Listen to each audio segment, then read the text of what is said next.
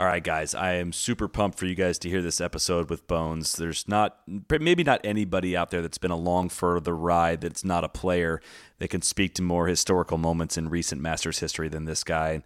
It's kind of kicking off our Masters preview coverage. There's going to be a lot more to come. I don't want to name the specifics yet in case any of it falls through, but hoping to get some player perspectives as well as some architecture perspectives here in the coming days. So super excited about that. On that note, let's talk about Callaway Live. They're back with Season 4. They're kicking off in a big way with the Masters champ, Sergio Garcia, on this week's show. So go over to CallawayGolf.com/Callaway Live. Also, on Apple TV, you can search for Callaway TV in the App Store. You can watch the full episode. Sergio shares some interesting insights from his Masters win, why he chose to switch to Callaway. It's not every year that the defending Masters champ makes an equipment change. And he also plays the newlywed game with his wife, Angela. Check it out now. Tune in every Tuesday night, 6 p.m. Pacific for Callaway Live. Upcoming guests include Xander Schauffele, Mike Wan, as well as Bill Simmons. That's CallawayGolf.com/Callaway Live. Let's get to Bones. Be the right club. Be the right club today. Yes! Johnny, that's better than most. How about in? That is better than most. Better than most!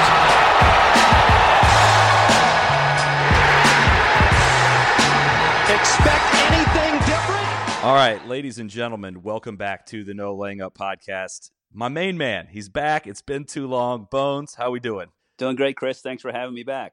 Thank you for coming back. When was the last year that the Masters occurred that you did not caddy at it? I think it was 1994. I was caddying for Phil, and he broke both of his legs in a skiing accident, and he did not play. He did it the week of like the first week of the Florida swing, and came back at like Colonial, something like that. So he missed the Masters, and it was not particularly easy. Are you? And we'll get to the I got a million Masters questions to ask you, and we'll get to that. But so far, the last time we talked to you, you were still on Phil's bag. I want to know how are you enjoying your role so far with NBC, and what's that transition been like so far? Yeah, I'm enjoying it a lot. It's been great. It's fun and interesting to do something different for the first time in almost 30 years, and I've enjoyed it. It's a lot of work. It's a lot to learn, and it's one of those businesses where you really don't learn it unless you kind of make a mistake, and then you learn from your mistakes pretty quickly, hopefully. So I'm trying to get better at it and get more comfortable and learn the ins and outs, but it's been a great experience. We commented that during the WGC in Mexico, I guess I do understand it, but you were not following Phil's group during that final round and for his first win in 5 years. Was there a reasoning behind that from a production standpoint? Well, I think that the thing that we want to be cognizant of, and granted that was obviously a tournament being played in a different country, but we want it to be a long enough period of time where it's less likely or it's not going to happen whereby anybody yells anything out. I went out and covered a group this year in the Palm Springs event, and it was the group behind Phil, and there were still a couple people yelling things relative to supportive of me, supportive of Phil, whatever, or Phil's over there, or here's Bones, or whatever, and we just don't want that. I mean, we certainly don't want that for Phil because he's got a job to do out there, as do I, but he's a player, and he's the most important thing going on out there. And the last thing I want to do is to bring any kind of unnecessary attention to him or the fact that I'm out there. I figured it was something along those lines. So that does make sense, but I know the question was being asked, so it's good to hear the reasoning behind it. So I want to know about your before you caddied in your first Masters. Were there any caddies out there that kind of took you under their wing or gave you some pointers before you showed up or as you arrived? Not really. I was lucky before my first Masters in that I was caddying for Larry Mize in 90 and 91 there that I caddied for a guy that was very detail oriented, that had he knew a lot about the course. He had grown up in the Augusta, Georgia area, knew a lot about it, knew a lot of things, knew how he wanted to play the course. And I'll be honest with you, it's I've gone there so much, since 1990, and I learned something new about the golf course last year during one particular wind that was blowing on the first hole. So you never stop learning, and you acquire as much knowledge as you can. You store it away, and you're never going to forget it. Anyway, but early on, I was lucky to work for a guy that shared a lot with me. What was the thing you learned last year on the first hole? I learned that when the wind is hard left to right and in on one, which is often the case. I can't tell you off the top of my head what direction that is, but when it's hard in left to right on one, if you drive it in the fairway on two, you end up getting help on your second shot that you don't anticipate. So was that planned? No, it was just a shot. It was just a shot was hit, and I remember watching it and thinking that shot's getting help. And then the wind ended up blowing that direction 3 of the 4 days. So we went with the help, later in the week, and it worked. And it was just, number 206 things that I've learned at Augusta National that I'll never forget. So something as silly as that, as a caddy, you're just doing anything you can to save your player a shot out there, and that was just something that we picked up on. All right, let's see if we can uncover the other 205 here, because that's already fascinating to me. Let's say you're caddying for somebody playing in the Masters for the first time, like a rookie this year. What's something they need to know before arriving, or something that you would tell them right off the bat about the golf course?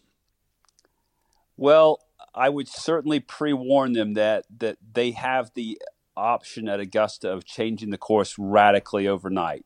Now, it hasn't happened as much here lately as it did back in the early 2000s, but there was a stretch of years where you would be out there on Tuesday and Wednesday, and it would come, you'd play in the par 3, and you'd think you were, ready for action on Thursday, and you'd get out there on Thursday, and you'd be stunned as to how much faster the greens were in 24 hours, or maybe, it was tougher to chip around the greens because they cut the grass a little bit lower, just to kind of expect the unexpected. But they do have the ability at Augusta National to change the course radically, more so, I think, than any golf course you could ever go to. So that would be one thing, for sure. So a lot of guys take trips to play the course well in advance of the tournament. Is that kind of a futile experiment as far as, because the course can play so different from a firmness standpoint and whatnot? I mean, when you go in advance of the tournament, what are you looking to accomplish? I think you're certainly you're reassuring what your game plan is, because there's so many different ways to play holes and to play hole locations out there. I think you're looking for certainly changes in the course, because as we all know, and let me go on record saying I'm the biggest Augusta National fan there is. The members, the tournament itself, I love everything about it. But that being said, you can go there, whether it's in the last 20 years, 10 years, 5 years, and there are changes made to the course that they don't necessarily publicize. I think that they said that they tend to redo 2 greens a year there, and they put them back together, identically. But I remember a couple of years ago them, saying, okay, the following changes were made, since last year's event, and we went over to the 13th hole, and that little low area left and behind that green wasn't nearly as low as it had been before. Well, everybody agreed about it. You ask your caddy friends, your player notices it, your what have you, and you realize that a change has been made that hasn't necessarily been publicized, and you make you make the adjustment based on that. Wow. We're going to get to the winning years here, because I have a million questions to ask you about those. But the stretch that Phil had leading up to his first year in 2000, his first win in 2004, what do you remember most from that stretch from 99 to 2003 and those agonizing close calls? I think he had 3 straight third place finishes leading up to 2004. Yeah, that sounds right. It was just, you want to win so badly, and I lived a big part of my life in the state of Georgia, so I wanted it for Phil, and I wanted to see him win, that much more, just because of that, because it is just such an iconic event, and you love it, and you go there year after year, and that it's a course, that if every single PGA Tour event was played at Augusta National, Phil would have 150 wins or something like that. It's just a great place for him. But It was tough, but you figured it was going to happen, and it was just a matter of getting a break here and there and continue to play good golf. I remember one year he played with Greg Norman in the first round. It was early in his career. I want to say 95, 96, and he shot 65, or I think it was 65 the first round. And I just remember thinking, man, this guy, talking about Phil, can really, really play this course. And he just put on an absolute clinic out there. And so you wanted it to happen. We were patient.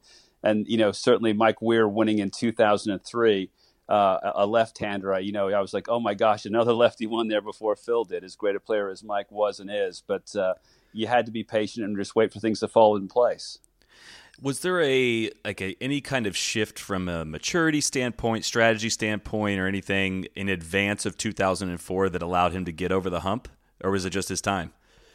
No, he certainly started becoming much more efficient inside of 160 yards. He did these towel drills where he would throw towels down in like 10 or 15-yard increments, and he got really, really sharp with the scoring clubs, and that certainly helped. That had happened kind of between the tournaments in 03 and 04, so that was a factor. And certainly playing, he birdied 12 on Sunday in 04, and just threw the ball down, and it was basically a 160-yard shot and hit an 8-iron to 12 feet and made the putt, but having that kind of under that kind of pressure and leading the tournament, and that actually not leading the tournament, but trying to catch Ernie Els and needing a 2 to kind of jumpstart his final round, being sharp with those kinds of numbers was huge in terms of that first win. We are actually going to rewatch the 2004 Masters tonight, and we're going to do a live broadcast on Periscope with the listeners and followers. So people are going to be they're going to open up this podcast on Wednesday morning after having done that and be very excited to hear these stories. But in advance of us rewatching this, what's something about that day that you'd say maybe not a lot of people remember or are even aware of? Well, if you don't mind, I'd like to tell a story about something that happened on Friday. Of course. The thing that was frustrating at that point about not winning majors was that, you would hear Tiger say, and I remember Duval saying it, that, but Tiger especially, to win the major, 2 things have to happen. You have to play really, really well, and you have to get lucky. And I don't care who you are or how good you are, any tournament won on the PGA Tour, the guy that wins the tournaments can look back on that week and think of a couple of things that happened that were just, crazy good breaks that kind of keep your momentum going. And you start thinking, man, this could be my week. And Phil on Friday that week drove it in the 13th fairway and had hit a 4-iron into the back right pin there on 13 and overcooked his draw. And the ball overdrew, hit on the right side of the green, and the momentum of it carried it into Rays Creek. And, big groan from the patrons that are up there by the green. So we know it's wet. And we walked the 20 yards up there to where it was. And, this gets back to the changes in the course. Rays Creek now is just nothing but solid water. But back then there were patches of turf in the middle of this creek. And there was one about the size of a manhole cover in the middle of the creek. And this ball was sitting on it. It was an island unto itself in the middle of this creek, perfectly manicured green grass. And the ball was sitting up on it so that the left-hander could play a shot perfectly off of it. And I swear to you, he could hit driver out of this lie. It was so good. And he damn near chipped it in for eagle. He chipped it in and made 4. And when he went on to win the tournament a couple of days later, we both talked about how we didn't say it. We didn't verbalize at the time, hey, this might be the week, to get an incredibly good break like that and pick up potentially a shot and a half. It was that extra kick in the pants you needed to maybe go on and win. Before that final round in 2004, did the moment or did the scenario feel any different to you than any of his previous close calls? That's a good question. What was tough was that he shot 38 on the front 9. He didn't play that badly. I just remember he bogeyed 5, and there was another bogey in there somewhere. I can't remember if there was a birdie or not, but there were 2 or 3 bogeys on the front, and we were behind the 8 ball, and Ernie was making this huge charge, which included making eagle on 8. And I think Ernie was in the group in front of us, I believe, because I do remember, being on 8T and waiting for Ernie to hit an iron shot into 8 and hearing this huge roar, and the ball had ended up rolling up there to 8 feet for eagle, and he made it.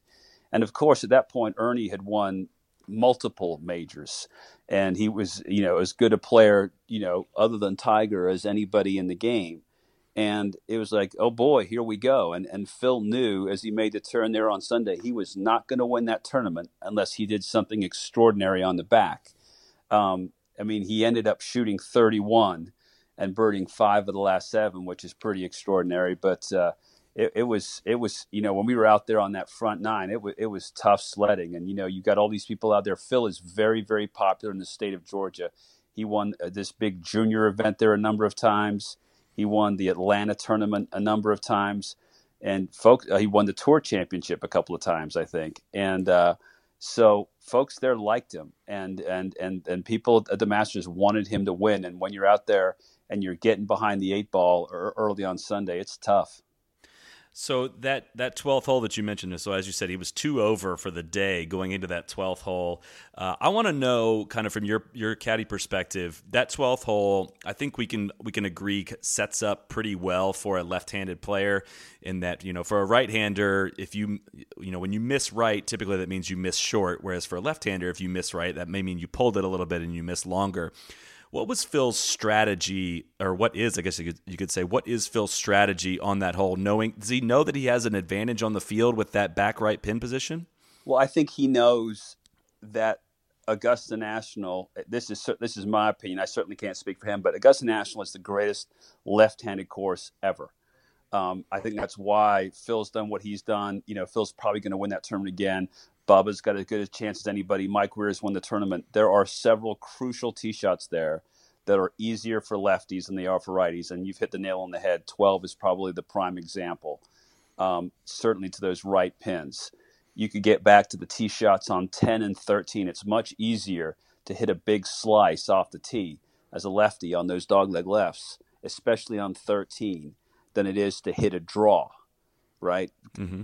So those shots are played in the lefty's hands. But to your point, yeah, a guy like Phil is going to absolutely know that the way that green shape is on 12 is a better shape for him than it is for the righties in the field.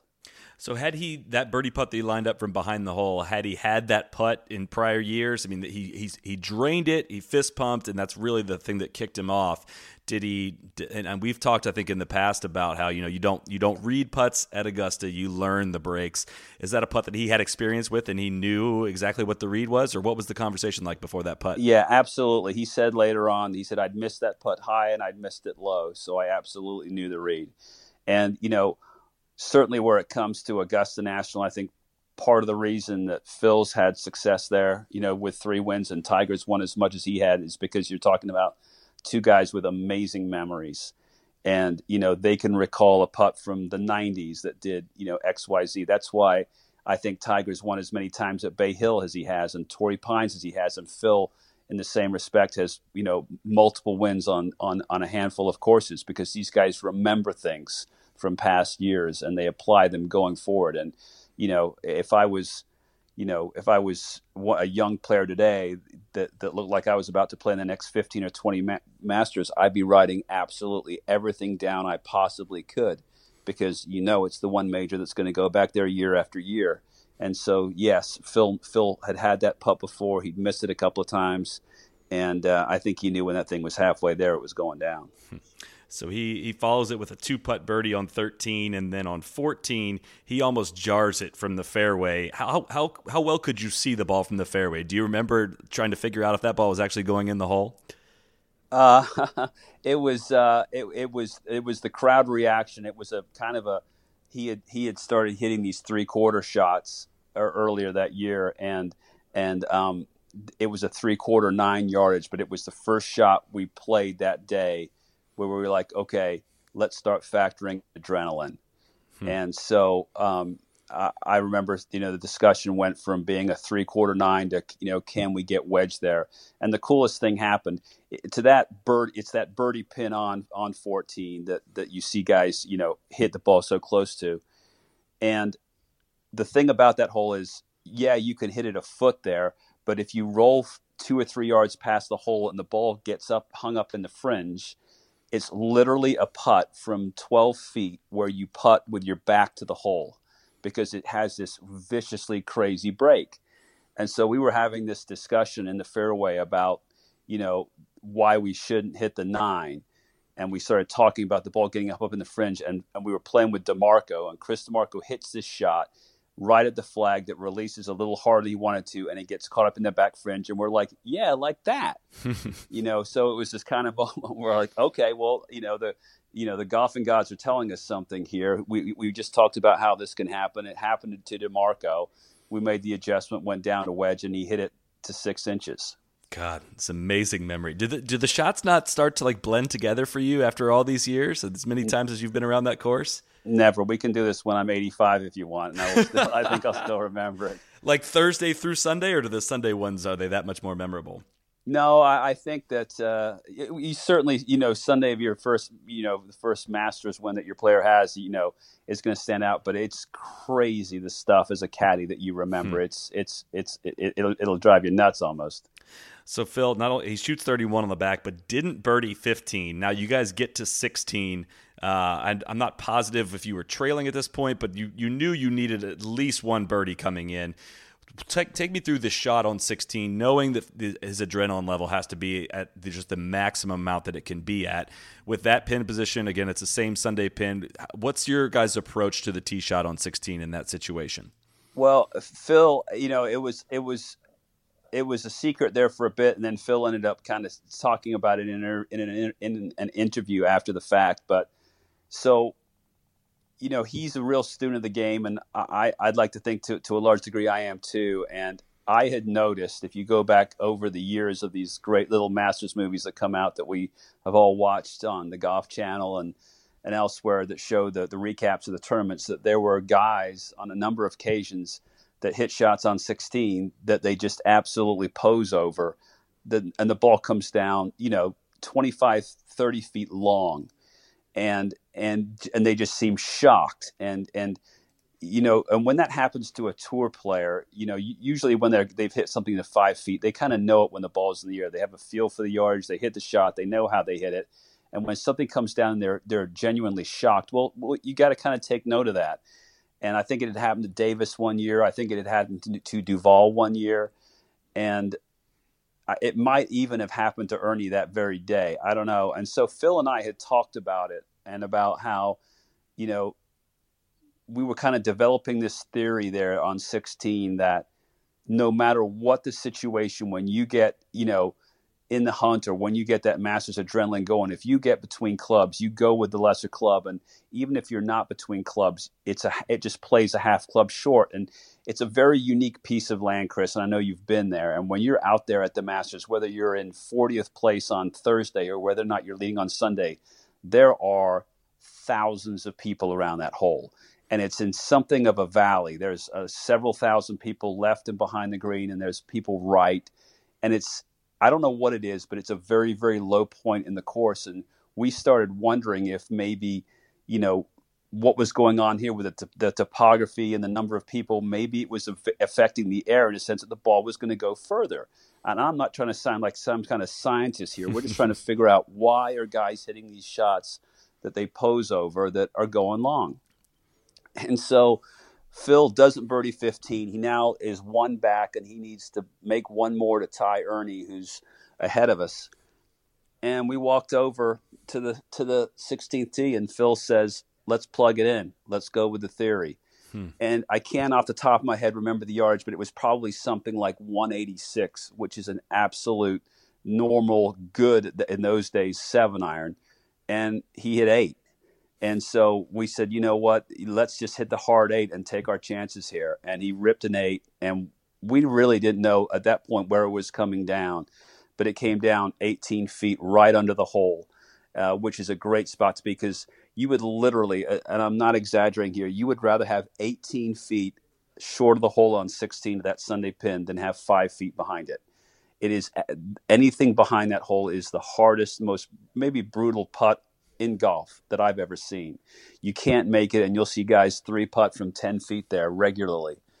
And so this ball came down 18 feet short. Sure enough, it had gone much further than we would have thought an 8-iron would go, and he made it. And it was a cool moment because, he's now tied for the lead in the Masters. I'm over there. You want to jump out of your skin, but you're trying to look as cool as you can. And he came over and he grabbed the putter end of the club head end of the putter, and it hit me really hard in the rear end with the putter grip and said, "Let's make one more." And it was a really cool moment. Of all my moments with Phil, it was probably kind of a top 10. So even though we didn't know at that point yet what the future held in terms of the next couple of holes, for him to make that 2, for the theory to work, and for him to say what he said. He didn't say it. The crowd was going bananas. He had to yell it in my ear, but it was a cool moment. And what do you remember about that putt too? Is that just an experienced putt that you guys have had before and knew the break exactly? Yeah, I'm not reading any putts, at Augusta. Just again back to, that's not true. I guess occasionally if Phil gets something that he's just not sure of. But again, because of his memory, because of the number of times he's played there, it's rare that I'm going to read a putt there. And so it was just a putt, that breaks quite a bit to the left at the end, and he made it right in the middle. So coming up 18, you guys know you need birdie. In that situation, is Phil talkative? Does he make a joke? Does he say something to you to pump himself up? How does he handle that situation with you, or is it just like every other hole? Well, until I saw the coverage, the tournament coverage later on, I didn't realize, because I guess I don't remember. I was probably walking ahead of him because you're so jacked up. You want to get out there and triple check your yardage and start thinking about what you're going to say to your player. When he says to you, what do you like? But he was smiling the whole way up. There he was, tied for the lead in the Masters. He hit the longest 3-wood you could ever hit. It's like 288 yards from that tee to that first fairway bunker. And we were, so driver really wasn't an option. We were not going to put him in that sand. And, he said, can I get 3-wood to that bunker? And we're like, not in a million years. And he literally hit it a yard short of it. He was just so jacked up. And then, we got out there and, it's straight up the hill there. And it was like, 172 playing, 180. And, again, you're dealing with adrenaline. He's all fired up. We talked about it. It was just a perfect, good, hard cut 8-iron.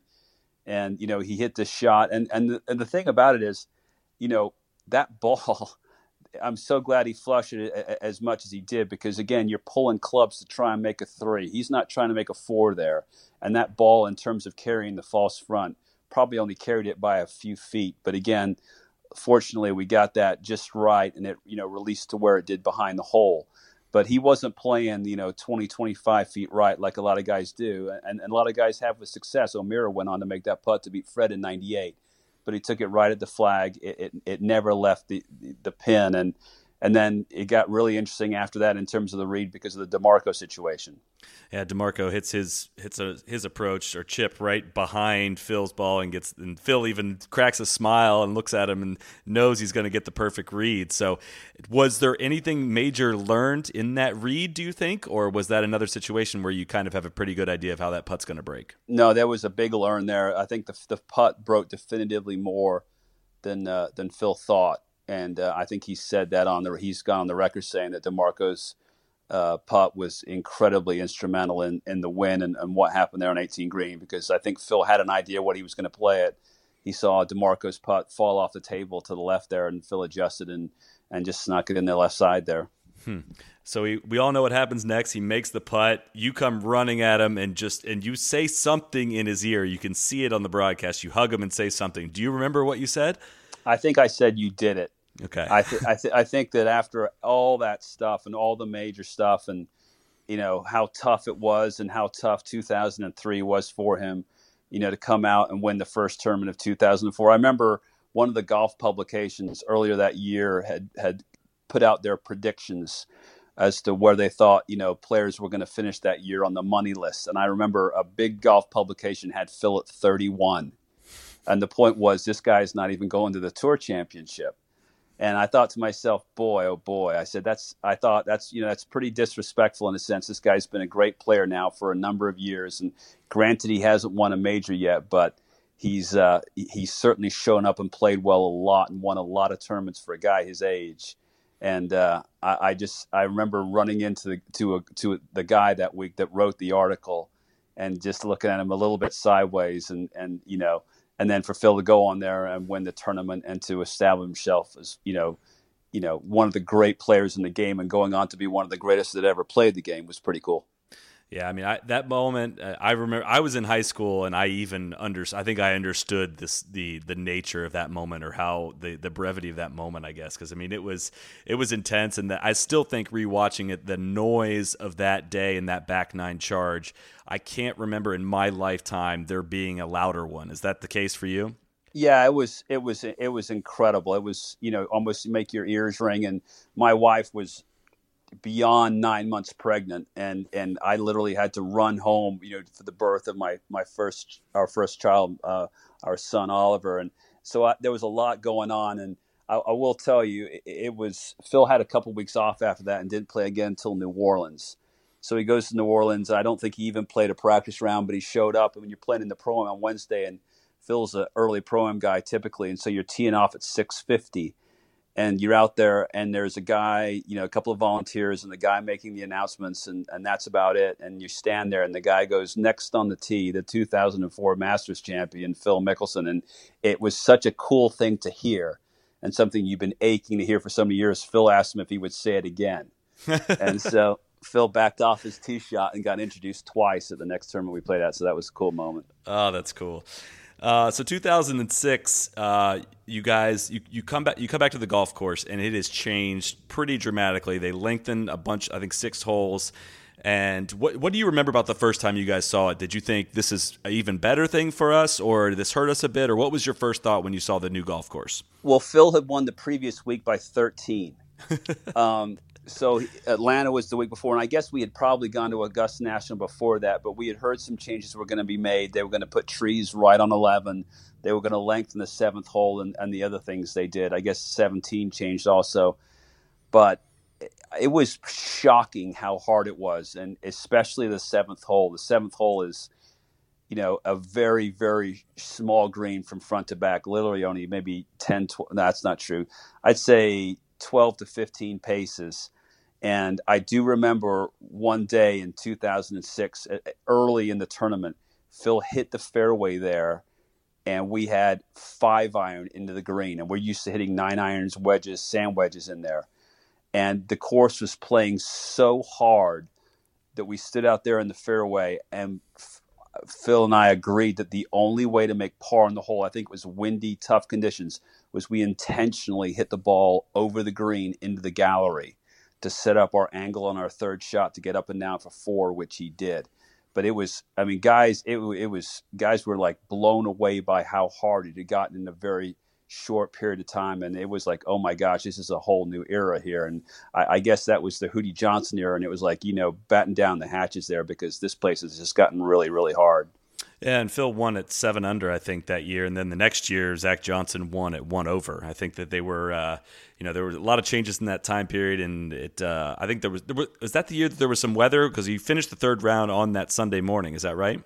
There was definitely some weather. Yes, we had to finish some golf on Sunday morning. And then, golf's a funny game. And my closest friend, who's a caddy, is Joe LaCava, who now caddies for Tiger Woods. But he caddied for years and years for Fred Couples, and I just remember how that whole thing kind of lined up that week. And Fred is a great player who was, unlucky, in my opinion, only to win 1 Masters, and also very unlucky to be dealt the card that he was dealt in terms of his health and his back and whatnot. There's no telling what he might have done had he played with a good back his entire career. But we got paired with him on Sunday.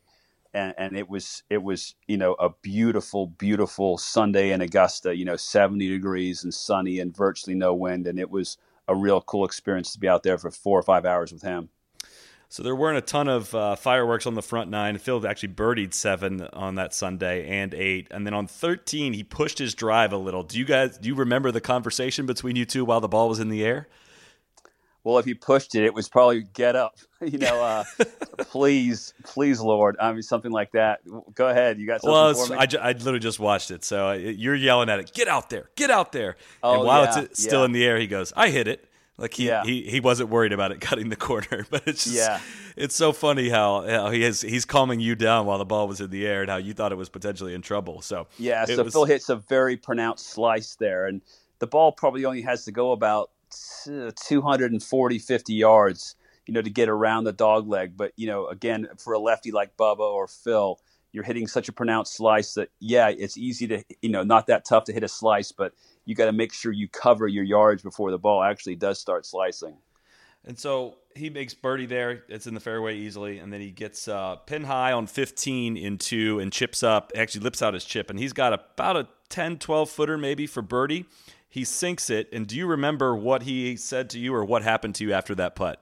No, let me hear it. Well, I mean, he comes right up to you. He clearly tries to get your attention and says, "Great read." So was that a putt that wow, you nice. chimed in on? Yeah, that's cool. I mean, that's cool to hear. Yeah, I now that you say that, I do kind of remember. It was funny. The previous hole, not to go backwards, but the previous hole, Fred had hit it to 3 feet on 14 and had 3-putted. And it had just kind of shook up the whole day because they had been going head to head and back and forth. And now it was Phil's tournament to win, it felt like. And so I do remember getting called in for the read there. Yeah, and the ball, I think, going a little to the right. Phil wanted some affirmation on the read, and I think it was a left edge putt, and he made it, yeah. So now you go to 16 in a very different situation than in 04. You're leading by 4. Now, do you approach that tee shot any differently? Do you try to play that shot safer? Because he ended up going right at the flag, but was that the intention? I think that was the intention because back in those days, and of course this is the era when the course played its hardest. If you had that left pin on 16 and you hit it up on the right shoulder of the green, up top, so to speak, you were going to have 10 or 15 feet for par. That's kind of changed now, I think, with the softening of the course where you're able now to get that putt a little bit closer. But back then, it was almost a guaranteed 3-putt. And so I think Phil's take on that hole was, you know what, I got to take it right at it. And if you think about it, too, and he makes a very good point about this, it's a really tough hole. As many great shots as there are for lefties, 16 is not one of them because when a lefty tees up his ball in 16, waggles and looks at the hole, every time they look up at the pin, you see water. Mm-hmm. But when a righty does it, you see green grass. So that hole visually kind of messes with your head as a left-hander. And so I think Phil's like, you know what? I've got to hit a shot here, and I'm just going to take it right at it. The last thing I want to do is hit a shot where I'm looking and end up having 45 feet for birdie. So he goes on to win in 06 rather comfortably, and then zooming ahead to 2010. You guys are one shot back going into the final round, but this year was just such a unique year from Phil, from a family perspective. What was the lead up like going into that year with everything Phil had going on with Amy's cancer diagnosis? Well, it was difficult to say the least. It was, golf wasn't obviously the most important thing by any stretch. And it was just a question of, without getting into too much detail, taking care, of the situation as much as I could and looking after, making sure I was doing everything I could for Phil. And, just golf, it was secondary, even though for Phil it was a release and a place to get away to from the other things he had going on in his life. And, that was a remarkable week, for so many reasons. Obviously, there was a lot going on. And if I'm not mistaken, I think I may have said this to you at some point over dinner somewhere, Phil played as bad as I've ever seen him play the week before in Houston. I think he made the cut, but it just wasn't there, and he wasn't clicking, and there were a million reasons why. He had a lot on his mind, to say the least, and for him to go from that and from there to where he got to in 2010, and was mind-boggling. I mean, it's a real credit to him and his backbone that he was able to win that week. It's amazing to rewatch these 3 Masters wins, kind of consecutively. Like I skipped around to some of the shots, but again, he takes it right over the flag on 12. He's got pretty much the same putt. Assuming at this point there's no conversation that needs to be had about that putt. Gosh, no. Yeah, all I need to do is make sure I clean the ball properly when he gives it to me and get the heck out of the way. So he buries it. He gets to 13. hits his drive in the pine straw. It's better than I remember the broadcast as far as them kind of getting quiet and letting the caddy and player conversation happen, and the things that you guys went through. Was that a quick conversation between you and Phil regarding going for that green on 13, or was that longer, drawn out, that maybe the cameras didn't catch? Yeah, it was. I guess what it was, Chris, was that normally you want, Phil's a very technical guy, and if he's got a question, certainly as a caddy, you're going to answer it. And people over the years have enjoyed, I think, conversations between player and caddy, and maybe between Phil and I, that have gone on for 10 or 15 seconds or whatever. The weird thing about this was it took place over a lengthy period of time because we were waiting so long for the green to clear. And so when we got up there and Phil, had this, 206 yards that he had to the hole, we were waiting and waiting for KJ Choi and whoever he was playing with to leave the green. And I think KJ was leading at that point. And so we got up there. I gave Phil the yardage. He had, when you go back and you look at it on TV, TV does no justice to how narrow the gap in the trees was. It looks fairly wide on television, but I can tell you that it was about as wide as the length of a dozen balls, a box of a dozen balls. So it was about that kind of width. And it was a lot of pine straw. And my biggest concern wasn't that Phil could fit it through the gap in a perfect world. It was that Phil would lose his footing and then hit one of the trees as a result. And so if the ball comes back and hits him or goes into the creek or goes into the gallery, whatever the case may be, the patrons, it's a bad situation. But, to Phil's credit, he's thinking about making something happen, and that's part of what makes him great. So I gave him the yardage. He tells me I'm going for it in 2. So, okay, I know that.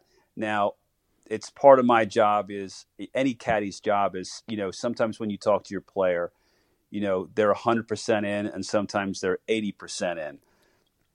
And it's not hard to judge, but sometimes you may kind of go back a little bit just to kind of see where they're at. And so I said to Phil, hey, the previous day on Saturday, he had made 2 straight eagles, almost 3 on 13, 14, and 15. I just reminded him, you're the best wedge player in the game. If you lay this up, you're going to have a very routine up and down, for 4. And he said, I'm going.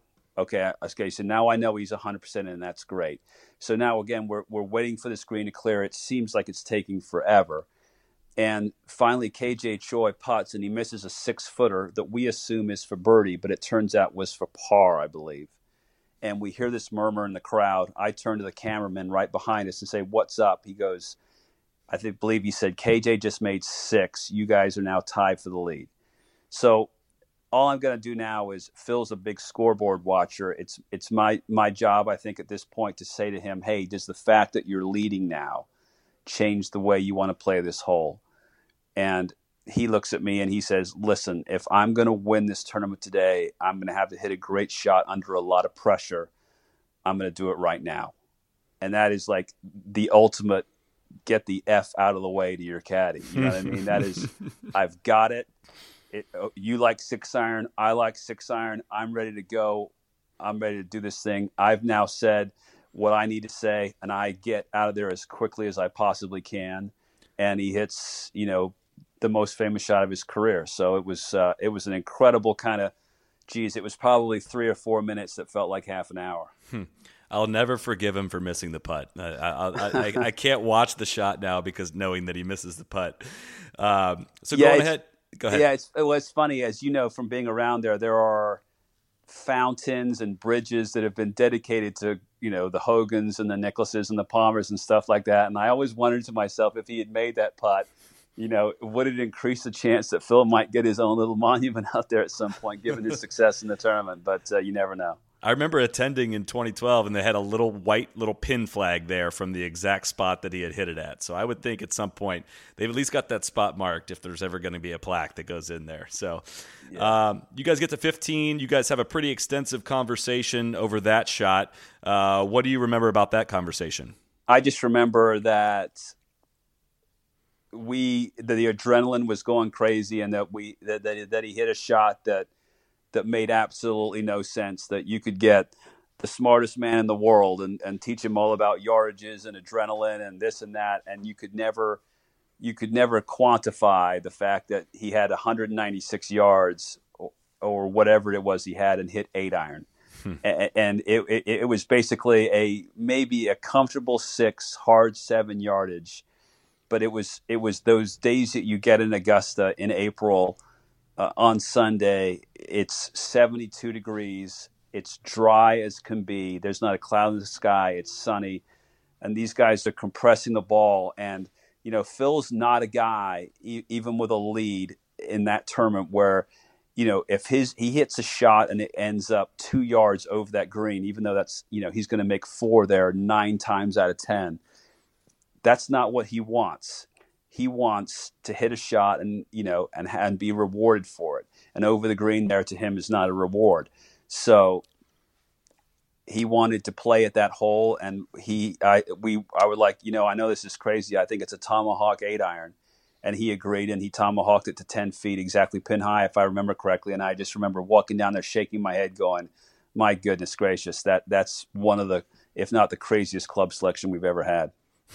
Well, I love that too, that conversation, because before he goes to hit it, it shows his trust in you. He says, if it starts to hurt, because you're talking about the wind, if it starts to hurt, let me know. And you before he went to go hit it, you said, "Come on, let it go." It sounded like you were he was maybe a bit wavering on the club choice, and you really wanted him to commit to it. I mean, is that good interpretation? I think what I was probably saying is, you can't hit this hard enough, kind of thing. That if I said let it go, I was probably saying, we need every inch of this 8-iron, knowing that, if he hits it a 1/4 inch out on the toe, a groove low, this thing's not only going to go in the water, it's not even going to be close. But the thing about great players like Phil, Tiger, Fred in his day, all these guys that are really long hitters, is they rarely miss hit the ball, especially under pressure. I mean, that may sound like, okay, but PGA Tour pros, they'll miss hit shots. They'll hit a little heavy. They'll hit a little thin. But I remember Phil in his prime, and probably still to this day, he would literally miss hit 5 shots a year. Everything else was just flush right in the mouth. And I was just basically saying to him there, you've got to tomahawk this to get it there. Miss hit 5 shots a year. That might be the best thing I've ever heard. That walk coming up 18, what do you remember about that? Just kind of, heaven on earth in a sense. It's just the greatest feeling in the world. And I think Phil drove it in the right rough there, I think, and had a little root issue and whatnot. And, he was still going to win, but I remember you're still kind of grinding your butt off, and you're doing everything you can. But it's just surreal. And then, of course, I think there was some debate that day. Not debate, but there was no way of knowing whether or not his wife was going to come out to be there. And I remember that she was there. And, so as was my wife with her. And so that, your player's going to win the Masters. It's an honor to be out there. It's just the greatest privilege in the world to caddy at that event, let alone have your player, be fortunate enough to win it. And then to look back there with all they had going on and to see that was pretty mind blowing. So Phil knew she was there next to the green? I think he saw her playing the 18 on the green there. You have a chance to look around a little bit with the lead he had, and she was there by the scoring area that used to be behind 18 green. Did that win feel like the most significant of the 3? I'm sure it did. Again, I can't speak for Phil. I'm sure it did for Phil. I mean, I tell people a lot when they ask, when Phil won his first Masters in 2004, it was a relief. It was great, but it was a relief. I mean, you're never going to have to answer that question again. I'm sure maybe Sergio might say the same thing if he goes on to have, win multiple majors. I mean, it's great and it's an incredible experience, but it's just so nice that you're never going to have to answer that question again, and that every single tournament that Phil goes to for the rest of his life, whether you're Phil or Sergio or Tiger Woods, there's going to be little kids out there with yellow Masters flags asking you to sign them.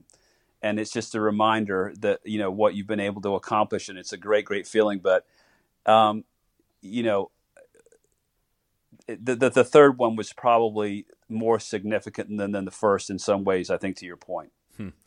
So of the 2012 Masters is the most recent of the one that got away. Was it any easier to stomach that one when you've already won 3 of them? No, probably not. You want to win every single one of them. Golf's funny like that. I remember telling, when Phil won his Open Championship in 2013, I remember, Phil played in Akron his next event and finished, let's say, 20th. And I remember we were coming down the stretch and we were grinding like crazy to finish 20th at the very next event after what I thought was the biggest win of his career. And so it's just funny, how something amazing can happen in golf, and you just want more and more. And certainly not winning in 2012, certainly then he'd won 3 of them, but you want to win every single one. Without the same rooting interest as you usually have at the Masters, is there anyone out there, kind of in your experience, in your few months as a commentator, is there anyone out there in particular you have your eye on as a good fit for Augusta this year? Well, geez, this is a long conversation, I think, because as well as I do that golf this Masters is lining up to be epic, and as many great players and great stories as there are right now. I think if we get, 3 of those guys and, battling it out on Sunday, it could be one of the great Masters ever played. I don't know where to start. I certainly think, and I'll stick to it. I think that I've been saying for years now, Phil's not done winning the Masters. He's going to win another one. He's going to, it was a big deal when Jack Nicklaus won the Masters at 46. Excuse me, I got a little phone ring in the background here.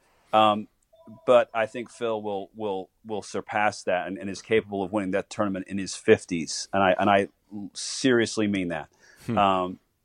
But I think there are 4 or 5 guys that are kind of co-favorites, and certainly Justin Thomas, Dustin, certainly Phil, and Tiger. I can't stress enough with this whole memory thing. I think that, Tiger Woods and Phil Mickelson are capable of going to that tournament and with their B- games and winning.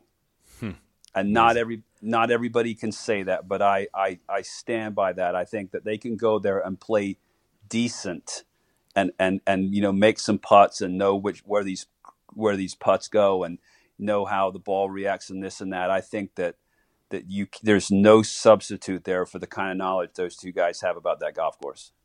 Awesome. Well, Bones, this was absolutely perfect. I appreciate you walking us through all the memories, and hope you are able to sit back and put your feet up and enjoy it this go around. And thank you so much for all of your tremendous insight.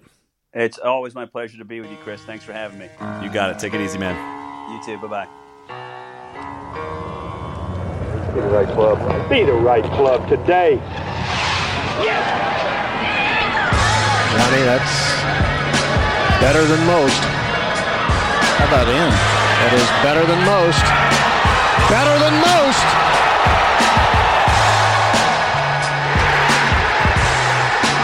Expect anything